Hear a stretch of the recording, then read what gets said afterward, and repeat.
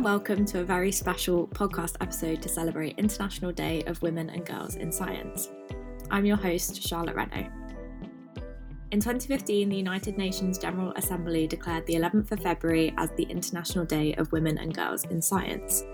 Both science and gender equality are vital for the achievement of the UN's internationally agreed Sustainable Development Goals. However, despite decades of effort to inspire and engage women and girls in science, some continue to be excluded from fully participating.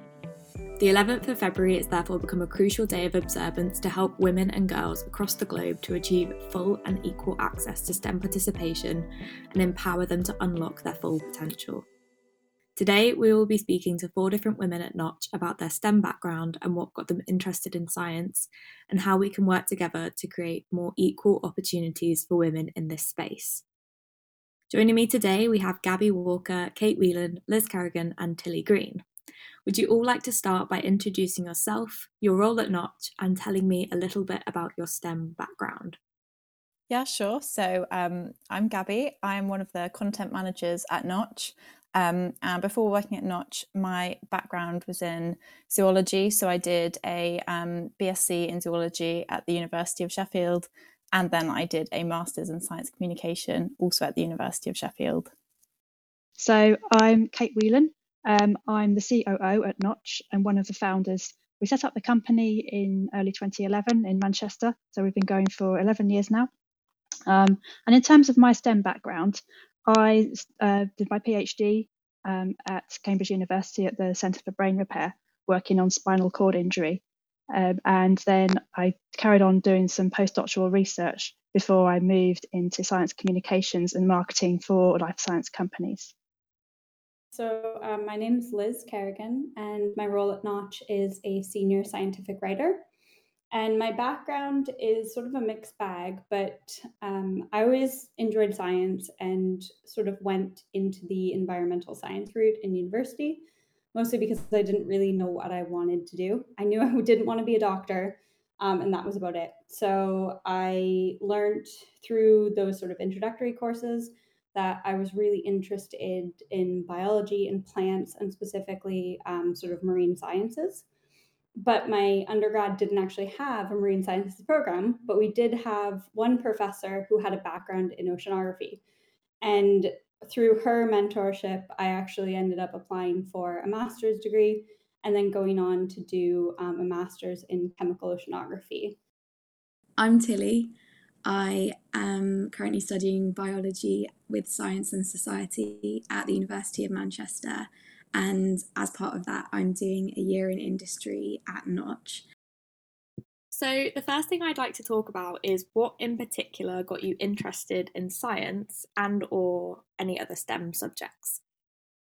How I wound up studying biology is probably a bit of a typical answer for a lot of biology students, but I loved watching David Attenborough.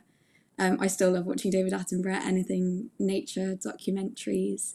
And also my granddad was very knowledgeable about natural history, and he, especially birds, but also insects and plants and things. And I remember him showing me various frogs and newts in his garden. And so I think, somehow some combination between my granddad and David Attenborough was what really inspired me to pursue science. Amazing, thank you. And what about you, Gabby? So I think growing up, I watched a lot of TV, but I really enjoyed documentaries or programs that were about nature and science. So one of my favourite programs growing up was The Really Wild Show, if anyone's heard of that. It had Steve Backshall in back in the day. It was about animals and sort of like in their environment, their habitats, what their behaviours were. And I think I enjoyed that kind of because I like animals, but also like I enjoyed learning about the science behind it as well. So I think that led me to having kind of an interest in science, and I guess specifically biology at school. And that kind of continued, with more like David Attenborough documentaries and that sort of thing in my spare time. But I also think that I was probably very lucky growing up that I never really faced any barriers in getting into science or STEM subjects. Like I always had support from everyone around me to pursue those things. That I never sort of experienced anyone saying, these subjects are typically like a male field or anything like that. So that's not an idea that I ever had in my head, I think. So for me, it was just quite an obvious direction to take. It was something I enjoyed and was reasonably good at, so I pursued it. Wonderful, thank you. I think TV's played a big role in a lot of our experiences. I know for me, it was a show called Brainiac that I used to love as a kid, because I was just like, wow, that's so cool. They just get to like explode things or like make reactions happen. So it's a great intro. And Liz? Yeah, so it kind of, I guess, folds into the marine sciences area, but I was really lucky to grow up in a coastal city on the east coast of Canada, where we just got to interact and be around the ocean a lot, whether it was going to the beach. A lot of our industry came from the ocean, so I was always sort of intimately aware and loved the water. But when I was about 8, I got to go to a marine biology summer camp, where we got to dissect sea stars, and we got to do whale watching tours and go to the Marine Sciences Center that was sort of down the road from where I grew up. And it was just really, really cool, and sort of fostered that like love of applied sciences, especially. So getting to do really practical things. And then just sort of through school, really great teachers, getting sort of involved in STEM subjects throughout the way. My dad's an engineer, so we lived in a very sort of math, science-y household. But just that interest as a kid that I was sort of able to follow through with as an adult is really what got me interested and got me hooked eventually. That's amazing. That's a really cool background to have. What about you, Kate? I was actually pretty late to this party. I grew up in a heavily arts, language, and music kind of focused household and environment. And STEM subjects in school, they really didn't interest me that much until I was 16. So luckily, I wasn't sure what I wanted to do with my life, and I kept my options open and chose A-level subjects of, across science and arts. And then as soon as I started A-level sciences, everything totally changed. There was one day when I was in school, I remember really clearly my first lesson about nerve cells in biology. And it was like a whole new part of my brain had come to life. I'd known nothing about this previously. And I just rushed home to tell everyone about how amazing neuroscience was. And it just went on from there, and I never looked back. Yeah, that's really interesting. I had a similar kind of sort of late introduction to it. It wasn't until college for me that I decided it was what I wanted to do. So it's nice to hear I'm not the only one. Yeah, it's funny, isn't it? Great. I think it's lovely to hear that there's a range of answers here. Moving on from things that sparked your interest onto people, which woman in STEM inspires you and why? So I wanted to say Frances H. Arnold. She's an American engineer. She pioneered a method called directed evolution of enzymes in the 1990s. And what she does is she developed a method that really uses the natural powers of evolution to create new enzymes that can be screened for whatever desired factors you need. And it was really a breakthrough compared to what people were trying to do at the time. All the other scientists were really trying to create better enzymes using protein engineering and rational design approaches, but they were a lot of hard work. It took a very, very long time and not really that effective. And Frances Arnold's approach was really, really successful. And what it's allowed as a result of that is for enzymes to be used now in industrial scale reactions. So biocatalysis is now widely used in a lot of reactions instead of traditional chemocatalysis in fields like manufacturing drugs, among other things. And this has massively changed these fields, which in the past would create a lot of hazardous waste products, would need really, really difficult operating conditions and so on. And it's so now biocatalysis means you have much cleaner, less hazardous processes with much better yields as well. And they use less energy. So it's really, for the environment as well as costs and so on, it's fantastic and makes a much safer workplace as well for a lot of people. But what I really loved about this is that the way that she took a much bigger picture approach, and she really focused on what was the job to be done. And that resulted in a broad solution that you can use in loads of critical industries instead of just like laboriously engineering a single enzyme to optimize one process. And that's why I wanted to pick her. There's a woman called Kathleen Drew Baker who I think has a really amazing story.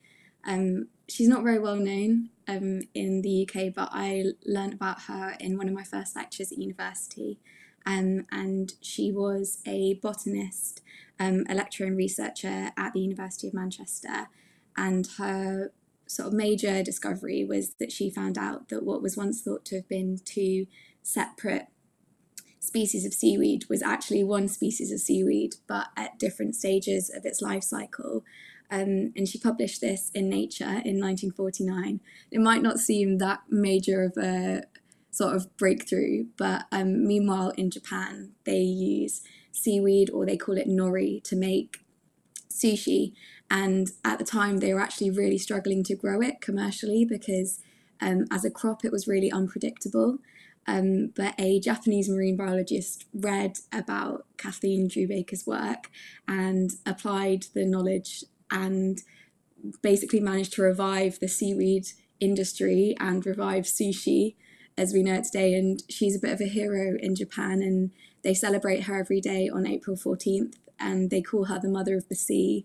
And sadly, she died before she sort of learned about what an impact her research had had for a whole nation. So I think that's quite an amazing story, and I find her quite inspirational. So I think there's a lot of different inspiring scientists and women in STEM that everyone should be able to look up to. But the person I want to talk about is Dr. Nicola Hemmings. So she is someone that I worked with at the University of Sheffield, and I actually met her on my first visit to the University of Sheffield. She was doing a sort of introductory, like, welcome talks for prospective students. And we did sort of a like workshop activity kind of around her research, which focuses on animal reproduction and how it's evolved, and sort of the different processes and like cells involved with that. So she does a lot of research into like sperm and egg cells, which is something she told us about in a lot of great detail, little 18-year-olds on their first day visiting a uni, which was very interesting. But I was also lucky enough to work with her again during my master's. So she was my dissertation supervisor. So in addition to her really interesting and really important research into animal reproduction, she also has a lot of experience and does a lot of work in science outreach and science communication. So I worked with her on my master's project, which was around using sort of unconventional means of communicating science. And she was hugely enthusiastic and really supportive. And yeah, I just found that really inspiring that she had such a impressive sort of academic career, but also was really keen to explore less traditional approaches. When I was thinking about like who inspired me in the past and why I got to where I am and how I sort of, how I continued through doing science, the biggest sort of, I guess, person or people that kept coming to my mind were sort of the women who I interacted with along the way. So whether that was, elementary or primary school teachers who really fostered a love of math or science, or the high school teachers who taught me biology and just made it so interesting and exciting, the professors who were great role models and, wrote letters of support and helped me get into programs, the professors who I interacted with during my master's, the postdocs, PhD students, master's students who I interacted with during my master's and when I was working as a technician as well. And really, I think it's just sort of that idea of all the people around me that inspired me a lot more than a almost celebrity figure who I couldn't really relate to. So I think it was mostly just, like the women in science all around me, which is, again, sort of a non-answer, but like for me, it was definitely the truest. And why do you think it's important to encourage women and girls to get involved with science and other STEM subjects, either as a hobby, as a job, or both? Yeah, I was thinking about this a lot too, and it does kind of, I think it really depends on your upbringing and sort of, again, like this idea of teachers and role models and those sorts of things. Because interestingly, I never sort of felt that like doing STEM subjects was weird, which I do think happens. Like, definitely, there's lots of girls out there who are in math class and just don't feel like they should be there, or doing physics and don't feel like they should be there. And I was really sort of blessed with not feeling that. And I think that's a big reason why I am where I am, because I had nothing sort of, none of that pressure to push me down. So I think the biggest, like, deep down my gut reaction is that, like, of course, women and girls should be in sciences. Because why not? It's super cool and it's awesome. Um, but I think in terms of making sure that in those environments where they do get bogged down, it's about sort of removing any sort of gender bias. I've even seen it. I did more biology subjects, and at university, I'm not sure if you found the same if you're ever in biology courses, but there was a lot of girls. Like, it was very heavily female dominated over boys, and it was sort of this thing that, like, oh well, girls can do biology and guys can do physics. So even within STEM subjects and like STEM as a whole, I think we do have this gender bias as well. And I think that that's the biggest thing that, like, we need to encourage people. Even if you don't feel that you're like in the right place, you are. If you enjoy it, if you think it's really interesting, like, stay here and like get involved and like just do it, because there's no reason why you can't. I think in a lot of countries, STEM subjects are still dominated by males, and this can be quite off-putting to teenagers. So we were saying earlier that in school, you and I both had the experience that we didn't really get into STEM subjects. It was only when you found something that really triggered your interest that you got into it. When I started my A-level physics class, I was really shocked. I was the only girl in a class of boys, and this was a pretty big mixed secondary school, and I'd never seen any kind of imbalance in gender in any of the classes prior to that, and that made the class quite challenging for me. I mean, the boys were perfectly okay with it, and I had an amazing teacher and she was female in the teaching physics, and she made physics like really beautifully simple as well, and that was made a lot of difference. But it would have been easier for me if there'd been more girls doing physics, and I think that's an example of why it's important that there shouldn't be barriers. And it's not necessarily that girls should be doing STEM subjects, but there shouldn't be any gender related barriers in the first place, so that everyone can discover what they're interested in and not be put off doing it in the first place. I think it's so important. I guess kind of for the same reasons that diversity and inclusion and representation for everyone is so important. I think, and in particular in science, because I kind of think of scientists and engineers as problem solvers, and they solve problems for people that people are facing. And if we're going to solve problems for everyone, then I think that the people that are doing that need to represent everyone. And so if we're going to solve problems for women, we need to have women in those rooms.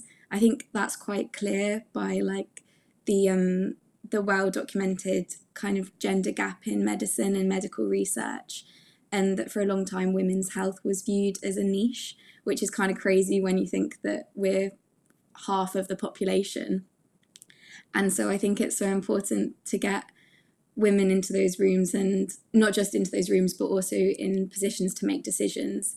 And one of the amazing ways that we can do that is by teaching girls that this is a space that they can get into and that they should occupy.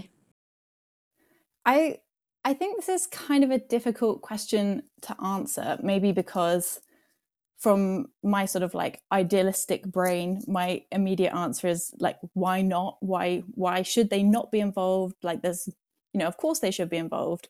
But to kind of try and put it into words and maybe think of some better reasons than that. I guess from like a practical point of view, STEM related topics are literally everywhere and they affect our daily lives in so many ways. So from that point of view, I think it's really important that everyone in the world is given the chance to learn about them and access them and understand them, because it's important to be able to understand what's going on around you. And I think that's something that will probably continue to be important, you know, as like science and technology become increasing parts of our everyday lives. But I also think in kind of a future facing kind of way that lots of STEM topics are going to be really important in solving kind of the challenges that we face in the future. And they're going to require a lot of people, they're going to require a lot of brains to come together and work on them. So, you know, people of all kinds should be represented in that field. And the more smart people we can get involved, the better. And of course, I obviously think that that includes women. So from that kind of point of view, I guess that's the sort of practical reason why, if you know, someone needed a justification. But then I guess to go back to my more like ingrained idealistic point of view, there's no reason why they shouldn't be. You know, if women and girls like science or they have an interest in it, you know, even if they don't know if they're good at it yet, they shouldn't have to face any barriers to be able to engage with it, you know, either just for their own enjoyment as a hobby or for kind of the wider gain of the scientific community. But I guess to add on to that, I don't want that to come across as me ignoring the fact that there are lots of issues and challenges that women and girls can face in even being able to access STEM subjects to begin with. I just, you know, in an ideal world, there wouldn't be any of those barriers. So women could be involved if they chose to be. So speaking of the importance of women in this field, do you know of or have you ever been involved with any STEM initiatives that encourage women and girls into STEM subjects? Yeah, so I had to think about this too. And I think I've been involved in things in the past that are sort of workshops or teaching and getting sort of the youth involved, never actually women or girls. But it kind of falls into that category of I think it's really important not just to get girls involved, but to keep like teenagers and women involved as well. There's a Twitter and like a program called Women in Ocean Sciences that I follow. But just sort of that visibility and programs like that really showcase early career researchers, professors, people in an actual position, because I found, and I've noticed this with my friends, I've got a number of friends who did biology degrees and then went to business or went to teaching or ended up going to nursing versus staying in the academic system, because the academic system itself can be a bit more gender biased and a bit more difficult to stay in. So I think really showcasing, hey, yeah, you have a degree, now here's actually something you can do with it. And we're showcasing all the amazing things that are out there and all the amazing women who are doing all this stuff, to basically just keep girls and women from dropping out of this system. Because I do think that we've come a long way in making sure that girls are like learning a lot about STEM, being felt more like they feel more comfortable joining in.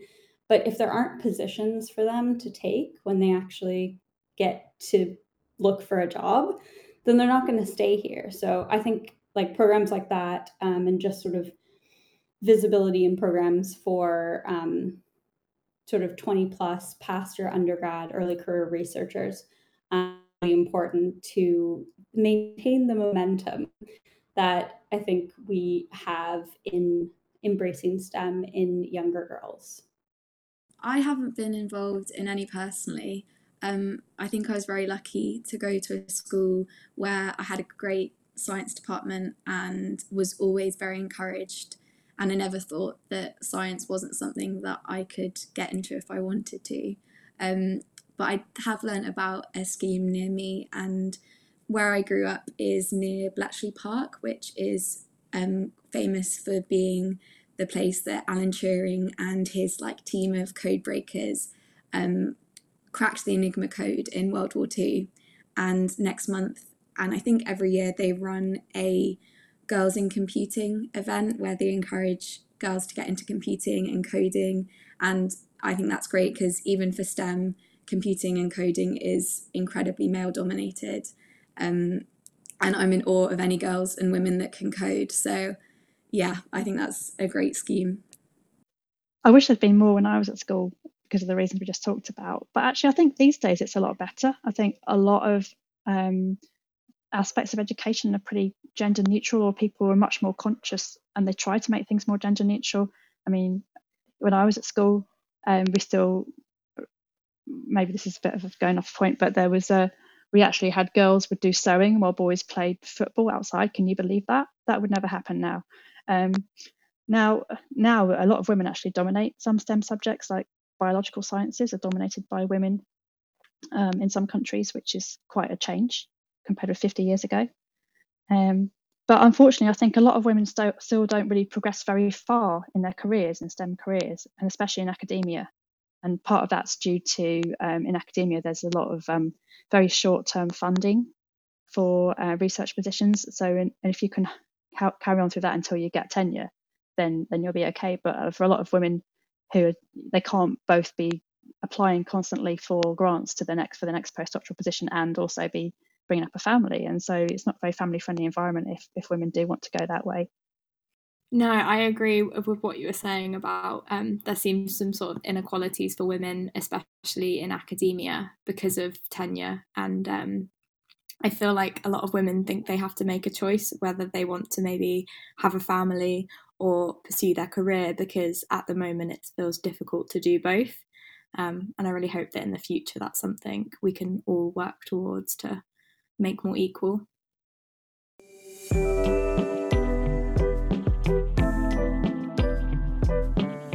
Well, thank you very much to Tilly, Liz, Kate and Gabby for joining me today to discuss this important day and to celebrate all the women in science who inspire us. Be sure to head on over to our Twitter page @SciPodNet to let us know which woman in STEM inspires you. And also remember to give us a follow if you want to stay in the loop and be the first to hear about our new podcasts. Thanks for listening.